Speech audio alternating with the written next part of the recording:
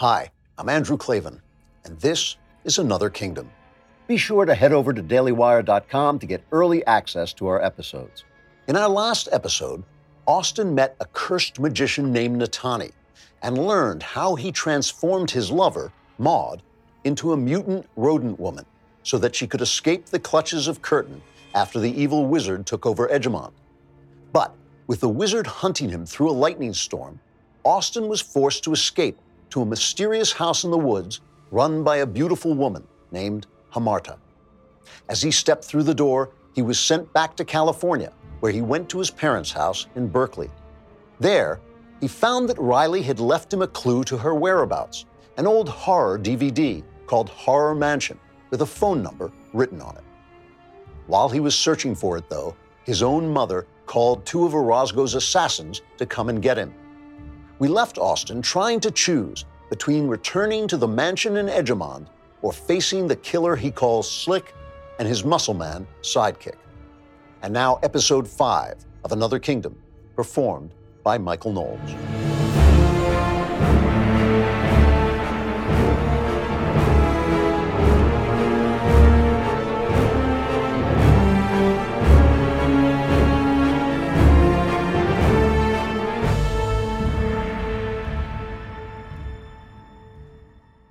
"Well, you made very good time," I heard my mother say. She sounded as if she were greeting a dinner guest instead of the assassin sent to slaughter her son. And it wrung my heart to hear her. It did. I felt as if I were swirling into the center of a vortex, a tumult of memories and associations spinning around me. I searched the mind chaos for some moment to hold on to, some instance in my past of maternal warmth or comfort, something that would make me disbelieve what I was hearing with my own ears. But I couldn't find one. Not one. How had I hidden this from myself so long? How had I never known what my mother was, what my youth was, my life was? How could I be so surprised at what was happening now? I heard Slick answer her. "Where is the lad?" A smooth, confident voice. A voice like the look of the man. "Upstairs, I think," my mother said. "I know he hasn't gone out. His car is still in the drive. Anyway, I would have heard him." I stood where I was, still frozen, Hamarta still waiting for me through the veil of transition, waiting and smiling that possibly malevolent smile, while the killer stood at the kitchen door and my mother, betrayed me to him. "Okay, Mrs. Lively," said Slick. "Doctor," she corrected him. "Dr. Fleischer Lively, actually." "Doctor, right. Maybe you ought to go someplace quiet until this is over, ma'am." "Yes," said my mother thoughtfully. "But you won't do anything that will disturb my husband, will you? He is very distraught. Austin is our son, remember." "Oh, sure, I understand," said Slick. I could almost hear him grinning, and I understand grin. "Nothing bad's going to happen here." "Of course. Well, if you'll excuse me, I'll just... Yeah, you go back to what you were doing. My colleague and I will be gone before you know it." I heard the kitchen door close. Slick was inside the house. And still I stood there, between the two worlds. Edgemont and its dangers were crowding in on my reeling consciousness now. The storm in the forest, the heavy atmosphere of evil, my sense that the wizard Curtin was rushing to the scene to destroy me, my growing suspicion that Hamarta was luring me into Curtin's trap. It all came back to me. And at the same time, footsteps. Slick. His colleague. If they found me, I would vanish without a trace, without even a mother's tears to mark my passing. I stepped through the mudroom door. My life had become so full of bizarre moments. I don't know where to place this one in the bizarre scheme of things, but it was bizarre all right. For a second, I was halfway through the door of the forest mansion. The savage and somehow malicious wind was making the whole tree line sway violently, back and forth, like weeds in a rising sea. Forked lightning snapped across the sky like a dragon's tongue. Then, the next second, I was in the foyer of the house and the door shut heavily behind me. With that, the raging storm outside was silent, completely silent. The tumult in the air was utterly gone. It seemed this house was so thoroughly sealed that no sound from the outside world could get into it, not even a whisper. I could see the rain streaking the windows, and I could see the wind lashing the rain, but the noise of it did not reach me. Instead, I found myself in a warm and lavish entranceway leading out past a grand staircase into a majestic front hall. I gaped, bewildered and disoriented. Not only had I just transitioned from one world into another, I had simultaneously transitioned from being a man with a relatively normal, screwed-up childhood to a man who had grown up in the pulsing belly of homicidal darkness. Horror mansion indeed. Blinking through my shock, I turned to face Hamarta. There was, I saw now, nothing sinister in her smile. Nothing at all. I must have imagined it. It was the same warm, wifely, almost maternal smile that had drawn me to her in the first place. I'll take care of you. I'll feed you. Sweetheart. I was getting paranoid, that's all. She beckoned me. "Well, come on, darling," she said. "Aren't you hungry?" I was. I hadn't eaten anything since the cheese sandwich in Berkeley the night before. Hard to keep track of these things, with the times and places always shifting back and forth. But yes, as sorrowful as I was, as shattered as I was by my mother's murderous betrayal, I was hungry too. So I walked with Hamarta down the long hall. And it was a wondrous hall now that I saw it up close. The gold and purple runner on the floor was lit by lofty candelabras standing on finely crafted brass stands. The ceiling was high, high above me, vaulted and hung with magnificent chandeliers. The walls were decorated with painted portraits, a smooth-faced knight resting his hand on his sword hilt, an impish woman in an elfin jerkin standing legs akimbo beneath some trees, a great black-bearded brute with a bar of iron in his hand. They watched me pass with baleful glazes, as if they were sorry to see me go. Then Hamarta said to me, "This way, sweetheart," and I faced her and followed her around a corner. There was another long hall with two huge carved wooden doors standing at the end of it. Hamarta looked up at me as we walked toward them. "Are you all right?" she said with sweet concern. "You seem upset." "Well, my mother just sent a killer after me, and there's a wizard riding on the wind to destroy me, and I don't know what this place is or what I'm doing here, or even who I am really, who I ever was. So yeah, I guess I'm a little upset," was what I didn't say. What I did say was, "Upset? No, I'm fine." She narrowed her eyes and her lips quirked, and she said, as if she didn't believe me. She took my arm and pressed against me so I could feel the soft side of her breast and smell the clean incense of her hair. "Well, whatever's bothering you, it's going to be all right now, I promise. This is a place for you to rest and forget your troubles and grow strong again. You need someone to take care of you, Austin, that's all." I did. It was true. I did need someone to take care of me, and a place to rest and sort out my thoughts and throw off this sorrow and grow steady and strong again. I needed all that, and I needed the feel of her softness against me and the smell of her hair. But how did she know my name? Had I told her? I couldn't remember. But she really did feel soft. We continued along the hall together. "Isn't it nicer in here than it was outside?" she asked me in a gently teasing tone. "Warm, not cold. Dry, not wet. Safe, not dangerous. Aren't things a little better already? Just a little? No?" She sounded like a mother trying to coax a smile from a sulky child. We went on walking, which was strange. I would have thought we would have reached those big double doors by now, but they were still a long way off. "I wish you would confide in me," she said, still teasing, coaxing. "Tell me your troubles. Let me make them better." I know I should have seen the danger. I think I did see it in one part of my brain. But I was so sad about what had happened at home, and I had been so alone these last days, without even an email or a media post or a voice on the phone. And the smell of her hair, and the softness of her breast, and the kindness of her voice, they lulled me. "It's hard to explain," I told her. "I'm trying to find my way across the 11 lands, I know.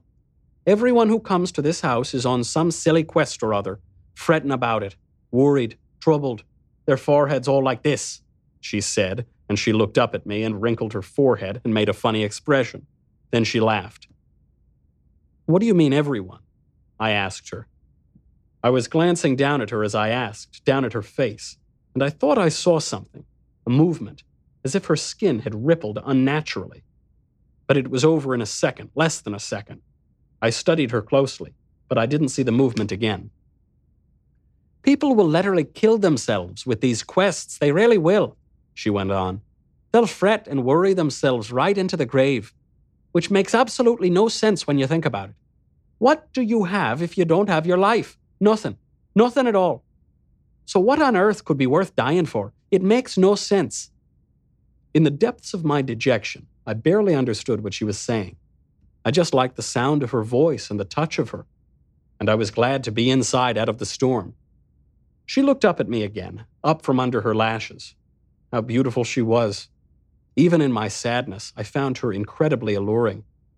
"Now I'm sure your quest is very, very important," she said in that teasing tone. "But I think it can wait at least until the storm is over, don't you?" I opened my mouth to answer, but I didn't answer because my thoughts were all jumbled. I didn't want to go out in that storm again, that was for sure. But then, wasn't the storm bringing the wizard? Shouldn't I be out there running away from him as fast as I could? I lifted my gaze from her and looked down the hall at the doors, still so far away. Why were they still so far? It was confusing. I glanced back down at Hamarta to ask her about it, and I caught that movement again, a ripple on one part of her face. Again, it was gone in a moment and her skin was normal. At the same time, for a second, I thought I caught a smell coming off her, or the faint suggestion of a smell. Unpleasant, like food gone bad. Had I done the right thing following her in here? "Well, what choice did you have?" she asked me. "What?" I said, startled. Was she reading my thoughts now? Or had I spoken the thought aloud? I wasn't sure. "You have to rest at some point, sweetheart. You can't just keep questing forever. You have to rest. You have to. This place, this house. Think of it like an inn. A warm, welcoming inn along the road. A home away from home." The words stirred up my anguish, and I blurted out to her, "I have no home, Hamarta." Then, suddenly, we were at the end of the hall. The huge double doors were towering over us. Gargoyles carved into the medallions on their panels peered down at us. They looked like they were going to drool on our heads from their wide-open, fangy mouths. I stopped, and Hamarta stopped with me. I glanced from the gargoyles to her. And this time I was certain of it. The skin of her face rippled as if something was crawling underneath it. The sight made me grimace with disgust. Hamarta only smiled, that sweet, sweet smile. She opened her mouth to speak, and a beetle crawled out over her lips, scrambled down her chin, dropped to the runner, and skittered away. As I stared, my gorge rising, another bug tumbled out from beneath her hairline. It likewise fell to the floor. "What the hell?" I whispered. But at that, there was a resounding rush of air, and the double doors swung in and opened with a crash. Reflexively, I started and turned to look. We were standing on the brink of a gigantic dining hall, a place alive with voices and aromas and activity. And when I say gigantic, I mean vast, so vast. I couldn't help but stand and stare at it, amazed. There was a great wooden dining table in the center of the room. It seemed to go on forever until it faded into a shadowy distance. The fireplaces on either side of it seemed as tall as airplane hangars, and the flames in them were crackling, dancing, sparking as they devoured logs the size of trees. Enormous chandeliers hung over the table at intervals, and the flames from their candles and the flames from the hearths lit a scene of fabulous celebration. Men and women in fanciful medieval clothing sat in heavy oaken chairs. The bright blues and reds and greens of their outfits and gowns seemed to light the room as brightly as the flames did. They were eating with gusto, dishing food from the bowls and carving boards laid out before them, fowl and beef and pork and large cooked vegetables and mashed potatoes. They were downing mugs of ale and laughing and talking, the women touching the men's arms and batting their lashes at them, the men showing off their fine white teeth in appreciative smiles. And the smells were warm and rich and wonderful. They made my stomach growl and my mouth water. And the noise that rushed out at me like traffic was so full of jolliness that, for a second, my own dejection lifted, and I felt a powerful desire to forget my troubles and join the party.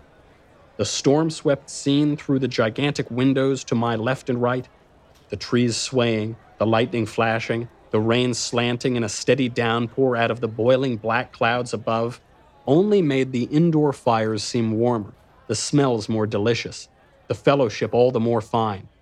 Confused, I looked back at Hamarta. But Hamarta was gone. Totally gone.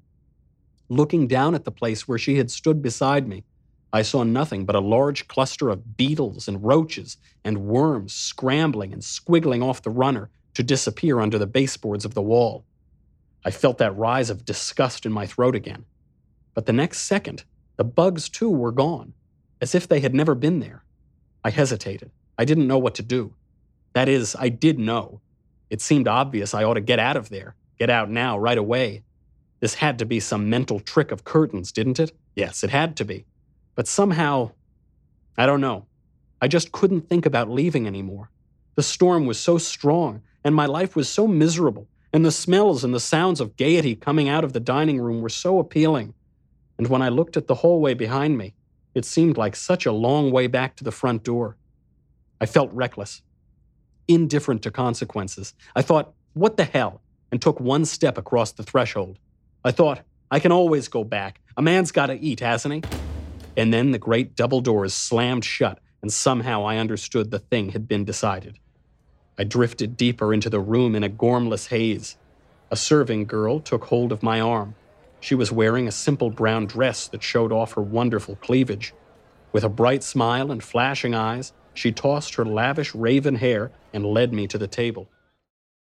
We'll get back to the story in a minute. If you're enjoying Another Kingdom, please be sure to give us a 5-star rating on iTunes. It really helps. And then go over to dailywire.com and watch Another Kingdom. Our incredible art, animation, and dramatic footage brings the story to life.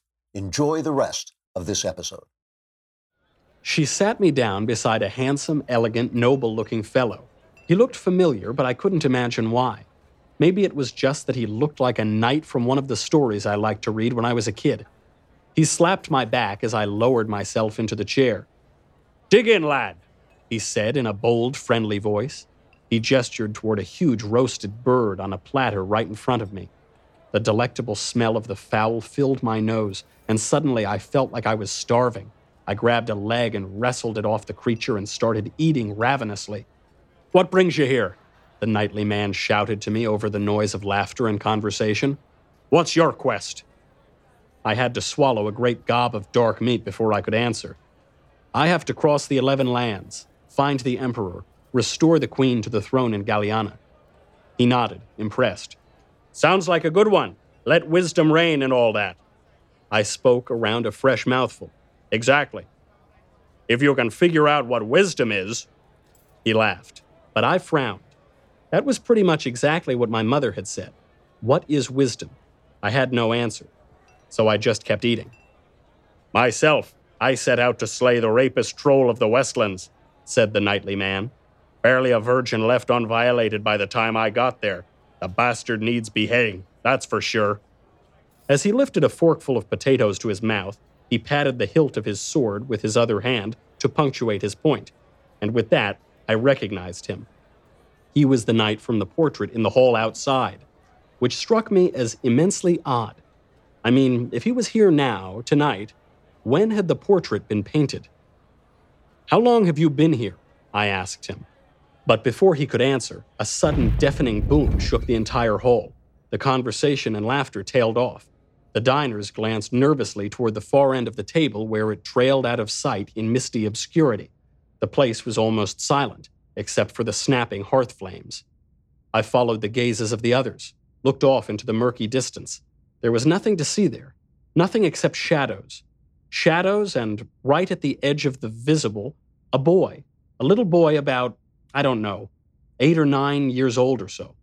He was dressed in a simple servant's uniform, an off-white shirt and a brown leather vest. He was standing with a napkin draped across his arm, staring at me, very serious, very still. He reminded me of the ghosts of the unborn children in the forest. As with the knight, I had the feeling that I knew him, but I couldn't place him. What was that? I said to the knightly man beside me. He was busy eating again. Everyone at the table had started eating and chatting again. The nervous moment had passed. That noise, that bang, what was that? Oh, that, he said. You know, the time. The time? It's almost up. Passing anyway. Night falling. He gestured to one of the large windows that flanked the flaming hearth across from us. I looked and saw that he was right. The darkness of the storm had taken on a deeper darkness. The day was ending. What happens when night falls? I asked him. But the knightly man had turned away from me. He was chatting to the woman next to him, a smiling young brunette with glittering eyes. I looked to my other side and was amazed to see another figure from the portraits in the hall, the elfish woman who had been depicted beneath the trees. She had short pixie-cut hair and small, pointy features. She was gnawing on a large bird's wing. "Excuse me," I said to her. She was less friendly than the knightly man. She barely spared me a glance. She said, and went on eating. What was that bang we just... And as if to finish my sentence, another boom rocked the dining hall. This one was louder than the first. It made the cups and dinnerware rattle on the scarlet and gold tablecloth. Again, the conversation dimmed. Faces turned, glances went into the shadows, as if everyone expected something to emerge from them at any moment. I peered into the obscurity. I was beginning to grow anxious. The table talk was already starting to resume, but I could have sworn I heard a strange growl rumble underneath it. Strange, and yet familiar. A sound that made my balls turn to ice. "If you don't get out by dawn, you'll be stuck in this house forever." The words were spoken softly right into my ear, and surprised, I realized I recognized the voice. It was the voice of the boy in the cave, the invisible ghost boy who had guided me out to the woods and then vanished. What the hell was going on here? I swung around to speak to him. It was the same boy I'd seen a moment ago, the boy in the servant's outfit with the napkin over his arm, the one I felt I recognized from somewhere. I couldn't imagine how he had crossed the distance between us so swiftly, but he was already moving away, back around the end of the long table, back to his position near the border of the far shadows. As he crossed in front of me, he made a subtle gesture with his head. "This way. Come with me. Quickly." I didn't move, not right away. I wasn't sure what I should do.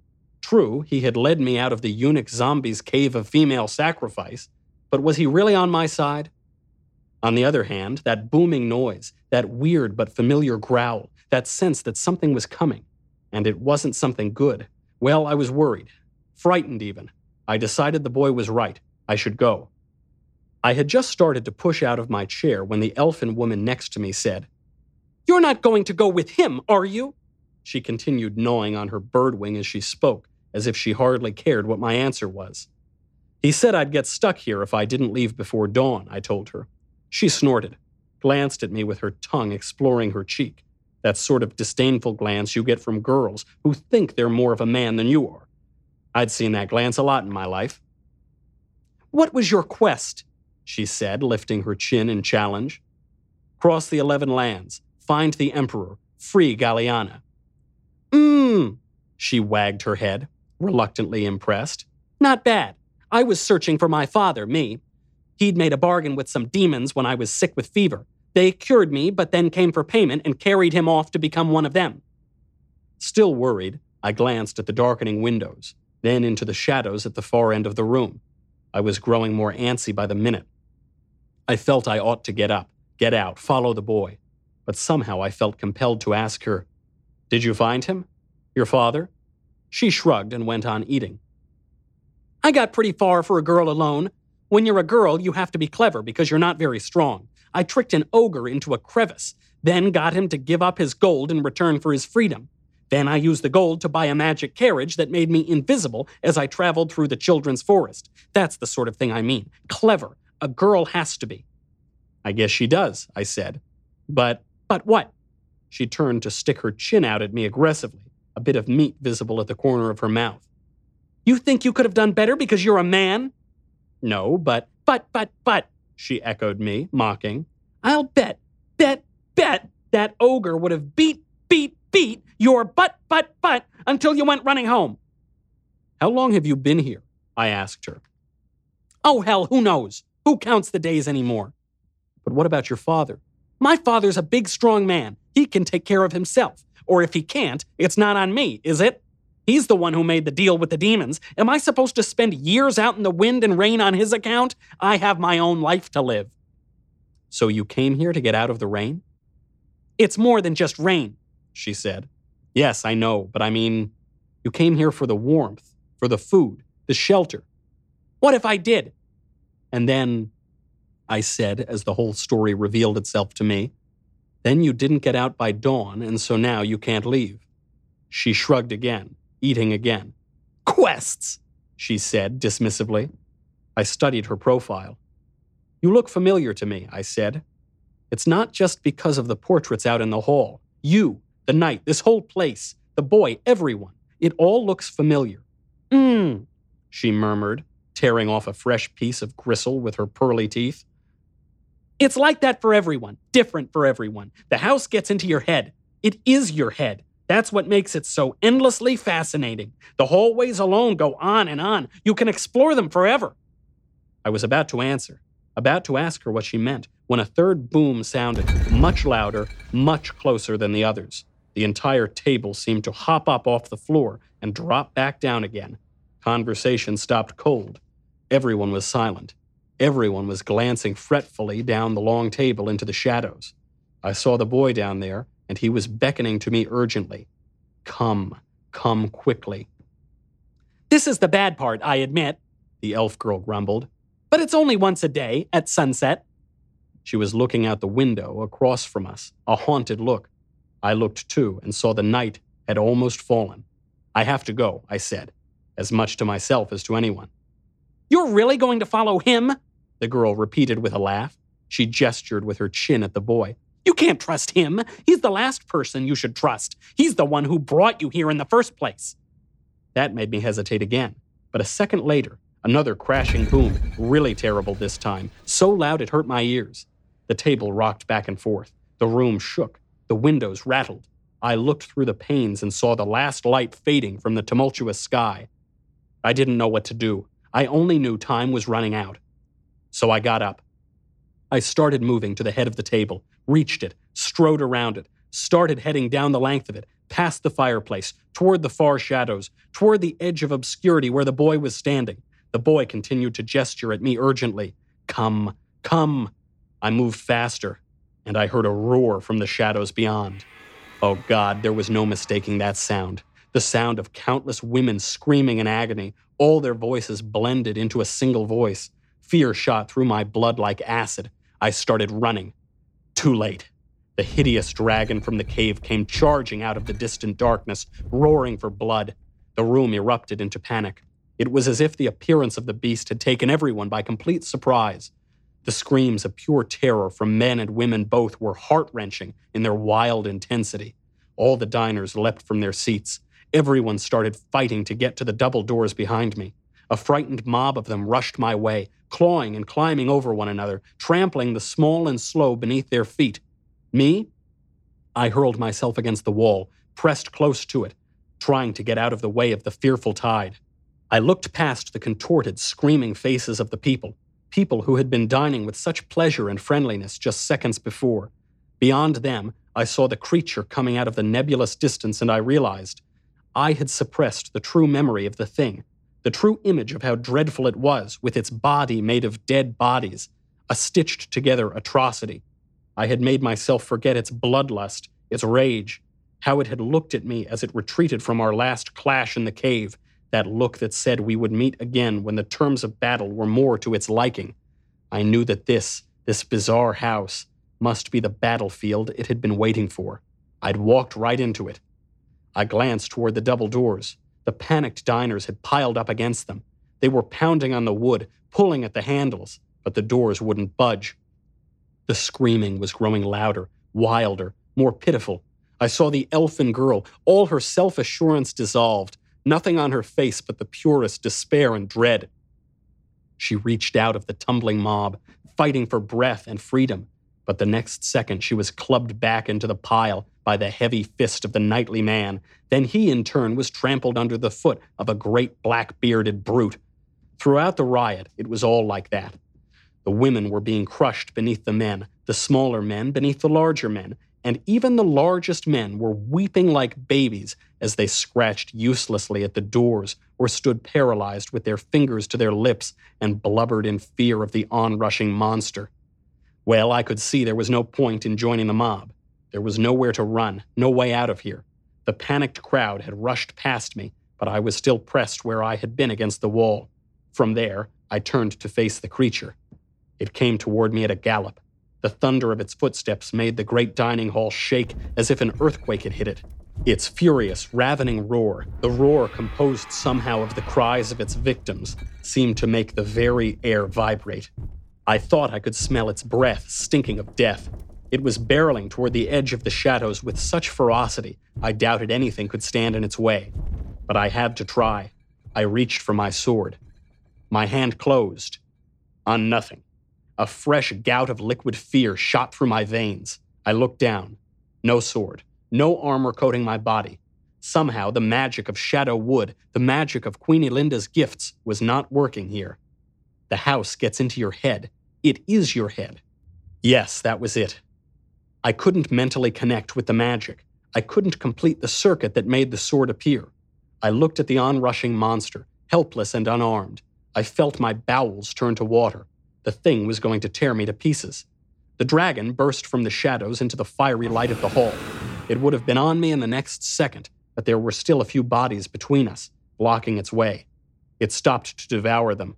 It seized a woman who'd been struck to the ground, lifted her in its forepaws and ripped her in half with its teeth like she was a sheet of paper. I won't try to describe the scream the upper half of her gave as the beast consumed it, or the scream of the small man on his knees nearby, gibbering insanely as he begged for life until the beast took him too and swallowed him in 3 great bites. Most awful of all was the way their wild-eyed, shrieking faces reappeared moments after their deaths, became part of the creature's body after it had eaten them. One face on a thigh, one face and torso on a shoulder. Horrible. It was horrible. Only a few more diners, crippled by the riot, remained between the creature and me. They howled in helpless terror as the thing steadily thumped toward them. And as it did, a familiar hand slipped into mine. I looked down. The boy. "This way," he said. He drew me along the wall, closer to where the ravenous creature was dismembering another of the hobbled diners. I could barely move my legs to follow him. I could barely turn my eyes away from the blood-soaked spectacle. The whole room was a cacophony of screaming, a jumble of bodies cowering, waiting helplessly for their turn to die in slow, violent agony. Holding my hand in one of his, the little boy pressed a panel in the wall and a narrow passage opened. He pulled me into it and shut the panel behind him. Suddenly, it was quiet. The screaming continued, but it was dim, as if far away. The boy began to sidle down the narrow corridor, clutching my hand. For a moment, I held him back. "What about the others?" I asked him breathlessly. "We might save a few." "We can't," the boy said. "They can't come with us. This is what happens to them, every night at sunset." He kept tugging my hand, so I followed after, down the corridor to another swinging panel, where we pushed out through another secret doorway into a grander hall. As I tumbled out, my legs gave way. I fell to my knees and retched painfully, vomiting onto the scarlet runner. I was all nausea, no thought. It was long moments before I recovered my senses. Then, trembling on my hands and knees, I looked up from my own mess to where the boy stood over me, gazing down at me with his round, serious face. "Will it come after us?" I asked him in a small voice. He nodded solemnly. He looked as frightened as I felt. "First it will kill them all. Then it will come for you." I stared at him, remembering the chaos and the screaming and the fear on the diners' faces. "It'll kill all of them?" I said. He nodded again. "Every night. That's what it's here for." I gagged again and choked back vomit. I rose onto my knees and wiped my mouth with the back of my hand. Then I stood up slowly, unsteadily. I remembered what the elfin girl had said. This is the bad part. They must know, I murmured, amazed. They must know it's coming. They sit there eating like that, but they know. Once again, the boy nodded. I don't think they let themselves remember how bad it is, but yes, they know. How bad it is, I whispered, my voice breaking. It's hell. We're in hell. This house, it's hell. Can't they ever get out of here? Ever? Not once they've stayed here through the night. If you can't escape before morning comes, you can never leave. That's Curtin's curse. I was beginning to recover a little. A little. My mind was beginning to work again. A little. Whatever happened, I mustn't get stuck in here past dawn. Even if I went through a door that only took me back to California, I would have to find some way to stay there forever. My eyes must have been the size of saucers when I faced the boy again. Which way is the exit? I asked him. He shook his head. I don't know. You'll have to find it. It's a house. How big can it be? Where's the nearest door? I don't know. Damn it, boy! Only you can find it. That's the magic. Curtin's magic, he said. I thought his magic only worked in a person's mind, I snarled at him. This is your mind, said the boy quietly, and he faded away into nothingness. Open-mouthed, I watched him vanish. I saw him grow transparent, then grow dim. No, wait! Wait! I cried out. You can't just leave me here! But he was gone. I was alone, lost. With the time till morning ticking away, I wanted to weep. I wanted to fall to my knees, clutching my hair in panic. But I couldn't. Not now, not here, not in this house. I had to get out before dawn. I looked around me. Like I said, how big could the place be? Big. It was big. It was big and crazy. The layout made no sense. The first thing I did was move down the large hall to the nearest window. I passed by candelabras and more portraits. I saw the sad painted faces looking down at me and realized I recognized many of them. They had been around the table in the great dining hall. But even before that, I had known them. From stories I had read, from stories I had written, from memories and daydreams. It made my stomach churn to think what was happening to them now, what would happen to them every nightfall, the fate that would hang over them through every day they were stuck inside this house, every day forever. And me too, if I didn't get out. I reached the window and looked through. It was full dark now. I couldn't see a thing but my reflection on the glass. I pressed my nose against the image of my own face on the chill pane, trying to see.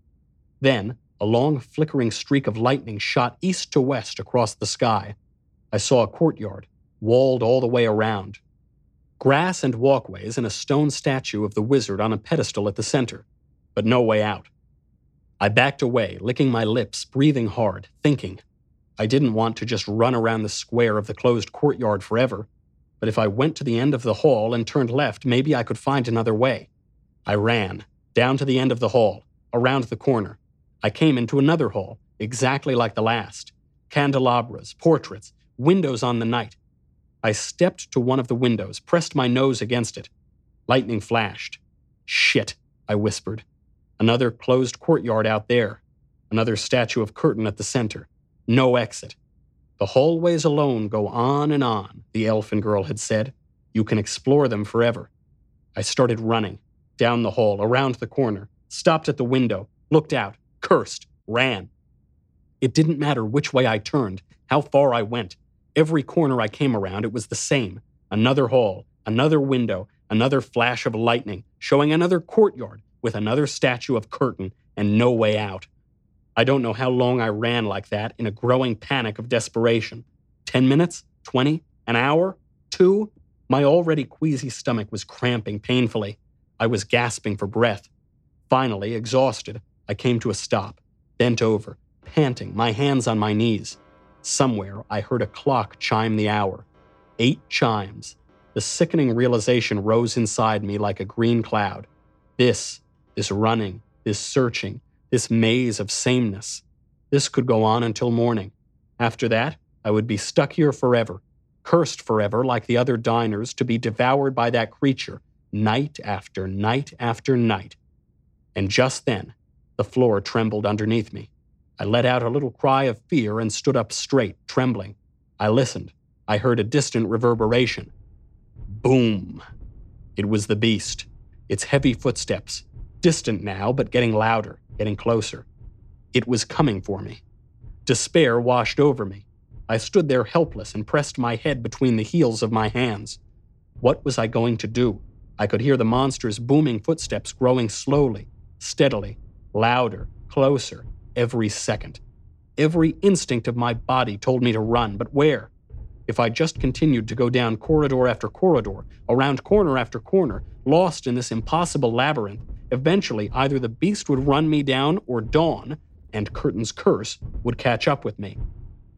I needed to try something different. But what? With the booming footsteps filling my brain, I could hardly think. But really, there wasn't that much to think about. There was only one option. I went to the window, unlatched it, opened it, climbed out. I fell onto wet grass and scrambled to my feet again. The rain lashed me, icy cold, stinging my face. The storm had not subsided, not even a little. It was still at its raging, furious height. Without the weird muffling effect of the house, the thunder was deafening, and within the thunder, I thought I could hear laughter now, the wizard's rasping laughter, as he came after me, as he closed in. When a broad bolt of lightning split the sky in two, I half expected to see him bearing down on me on a winged black horse, his starry robe flung out behind him. Then darkness closed over the scene again, and I was lost in the storm, alone. I scanned the courtyard, holding up my hand to shield my eyes from the whipping wind and rain. At first, all I saw were the corridors, one after another, each the same. But then I stopped. I noticed something. At one corner of one wall, one room seemed slightly different. There were French doors, a higher roof, a subtle change in the quality of the light within. I started across the court, slipping and skidding, falling to one knee on the wet grass, the rain driving down on me, the wind blowing, the thunder crashing. The statue of Curtin watched me from its pedestal, its red eyes blank and staring. I gave the creepy thing a wide berth as I went around it, but when I looked back over my shoulder, it was, impossibly, still facing me, still watching me go. I made it to the French doors, pulled them open, stepped through. There was a great gust of wind, and the doors slammed shut behind me. I had come into a ballroom.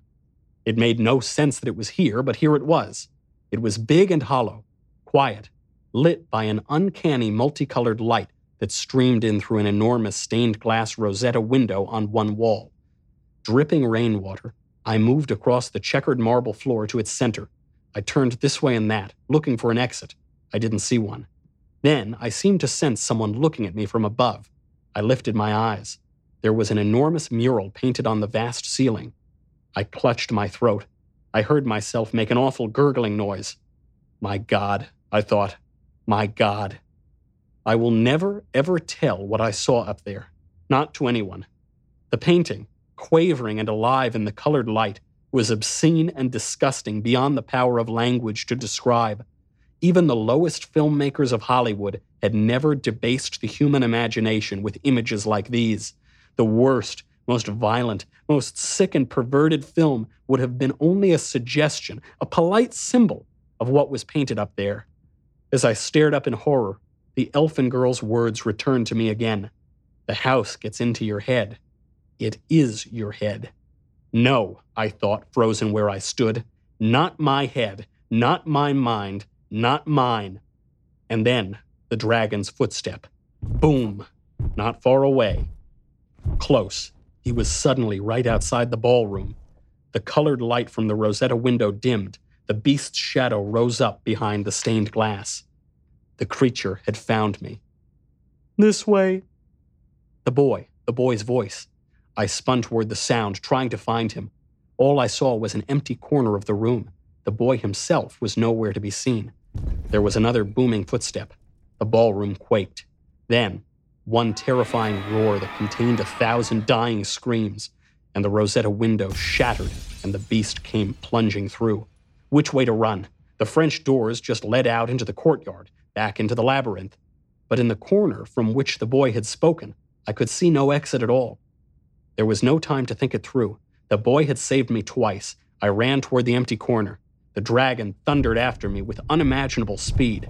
The vast room shook with its footsteps, filled with the shrieking chorus of its roar. I looked over my shoulder and saw its huge body bearing down on me. Its patchwork body made of all the bodies of the diners it had devoured, their shredded flesh still dripping gore. I looked ahead and saw nothing. An empty corner. No way out. I reached the wall. Only then did I see the iron handle anchored in the floor. A trap door. I had about 3 seconds before the beast was on top of me. I grabbed the handle, hauled up on it. The heavy trap lifted, revealing a stairway underneath. The dragon loomed above me, immense and terrible. Its shadow covered me. Its screaming voices and its hot and rotten breath washed over me. I hurled myself into the open trap. The door of my parents' house clicked quietly shut behind me, and I was in the backyard, my childhood yard. I experienced one split second of unutterable relief. To be in the light of day, to be out of that mansion, away from that monster, to be in the real world of grass and trees and blue California sky, it felt for that single instant like pure salvation. Then I remembered. Slick, the assassin. He was right behind me. My mother had betrayed me to him. My whole life was a miserable, twisted lie. Even worse, it was a miserable, twisted lie that would be cut short if I didn't manage to escape. The relief drained out of me and the fear came rushing back. What the hell had I been planning to do here?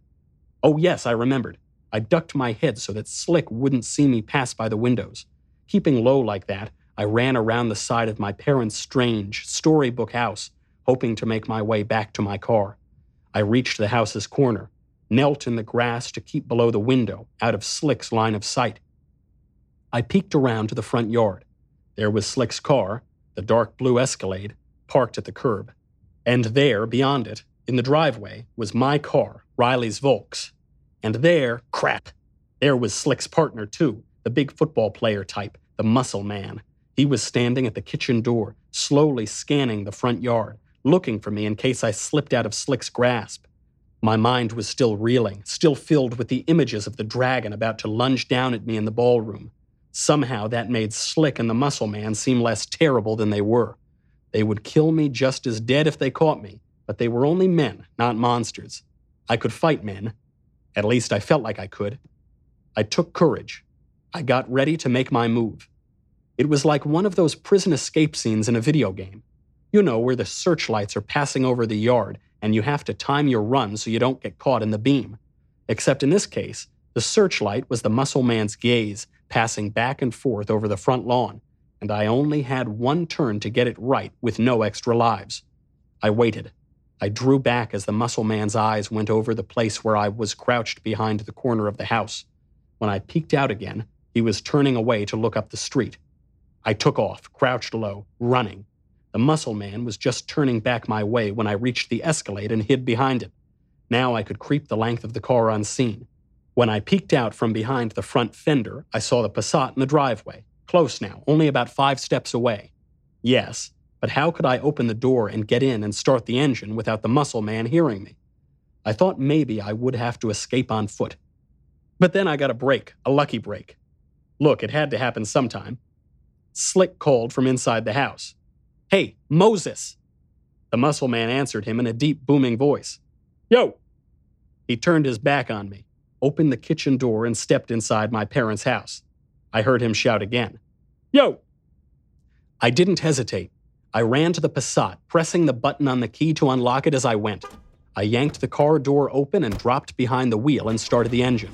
The Volks was already out of the driveway, already swinging around, tires screeching, when Moses the muscle man heard it and came running back outside, shouting, "Hey! Hey!" I hit the gas and shot off down the road. Next time on Another Kingdom. I looked at the computer screen. I saw the figure at the upstairs window. A man standing there, just looking out. The shape of him was so dim behind the glass that I had to enlarge the picture on the monitor, then lean in close, squinting, in order to see it clearly. But then I did see it. I saw him, his outline, his shape. It was Curtin. He was here. in the real world. This has been Another Kingdom by Andrew Klavan, performed by Michael Knowles. This episode directed and produced by Jonathan Hay, produced by Mathis Glover, executive producer Jeremy Boring, associate producer Austin Stevens, edited by Jim Nickel, sound design and mix by Dylan Case, audio recorded by Mike Cormina, music composed by Adrian Seeley, hair, makeup, and wardrobe by Jesua Alvera, DIT by Scott Key, and our production assistant is Colton Haas. Visual supervisor, Jake Jackson. Lead illustrator, Rebecca Shapiro. Illustrations by Anthony Clark. Animations by Alvin Tyner, Cole Holloway, and Yi-Han Su. Another Kingdom is a Daily Wire Forward Publishing production. Copyright Forward Publishing 2018.